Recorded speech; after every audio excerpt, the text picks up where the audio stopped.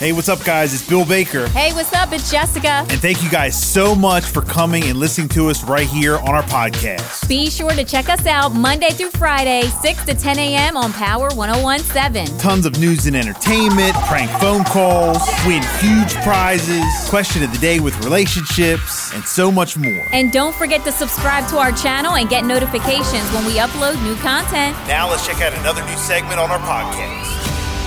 Time now for the gossip. You like that gossip? It's the Celebrity Buzz with a freaking Rika on Power 101.7. All right, 9:02. We didn't get a chance to get into this a couple minutes ago, so we got Celebrity Buzz. Jess, what you got? Yes, Wendy Williams and her family is opening up to People magazine during an interview published on Wednesday about the former talk show host, and it's shocking and heartbreaking and these struggles over the last 3 years. This comes just ahead of the premiere of the new documentary, Where is Wendy Williams, on Saturday. We've seen all the images all over for the last few months and really for a few years of what have seemed like a spiral for my aunt. Her niece says, Alex Finney. It was just shocking and heartbreaking to see her in this state. The Lifetime documentary crew began filming in 2022 as Williams prepared for her comeback in Hollywood. They stopped filming in April of 2023 when she entered into a facility to seek treatment for cognitive issues.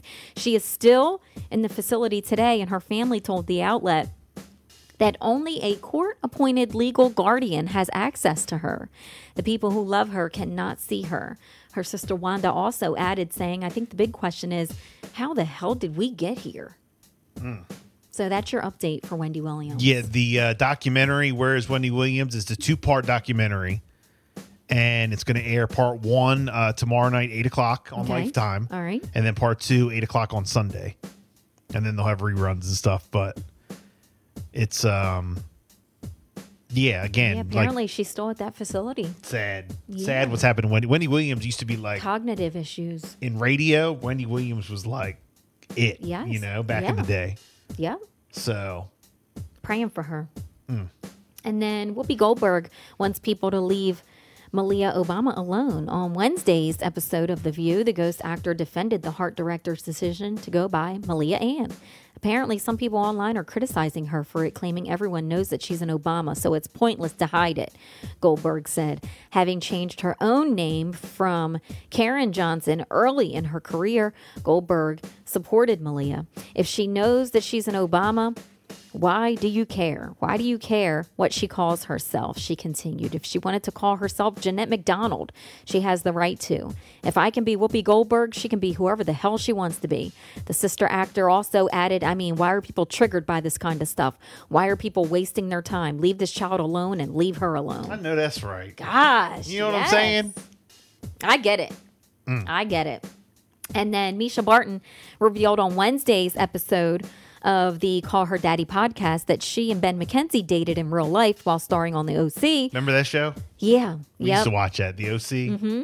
The pair played each other's love interest on the show in the early segments, and then it went into, that a virgin, a kid, really feeling like I needed to grow up quickly. She said Barton explained that her co-stars were older than her and she felt that she needed to catch up.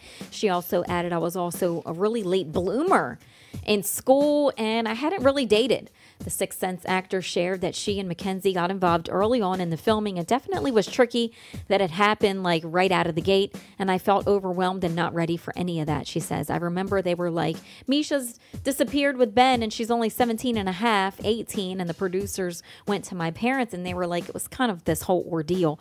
Mackenzie was 25 at the time. Barton shared that she eventually ended the relationship because it felt overwhelming and too close to home.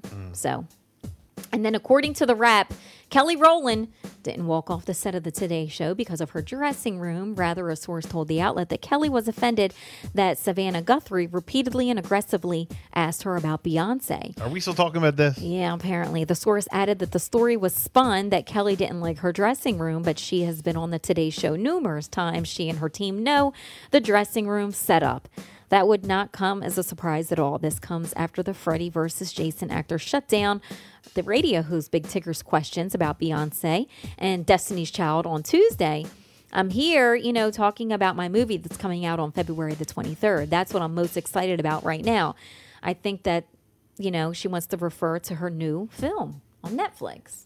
But when she's doing these interviews, of course, she's going to be asked about Beyonce, Destiny's Child. Have you talked to Beyonce lately? What's going on with Beyonce? Why don't you guys keep up? But what's going on with Destiny's Child? You guys ever think about getting back together? You guys going to do a reunion? You want to maybe do a quick song together? Do you keep up with her? You friends with her? Yeah, it does. I'm sure it does get annoying. And then apparently on the Today Show, Savannah Guthrie repeatedly asked a certain question and she got fed up and left. So there you go. 9:07. It's Bill and Jessica show. We have the Bill and Jessica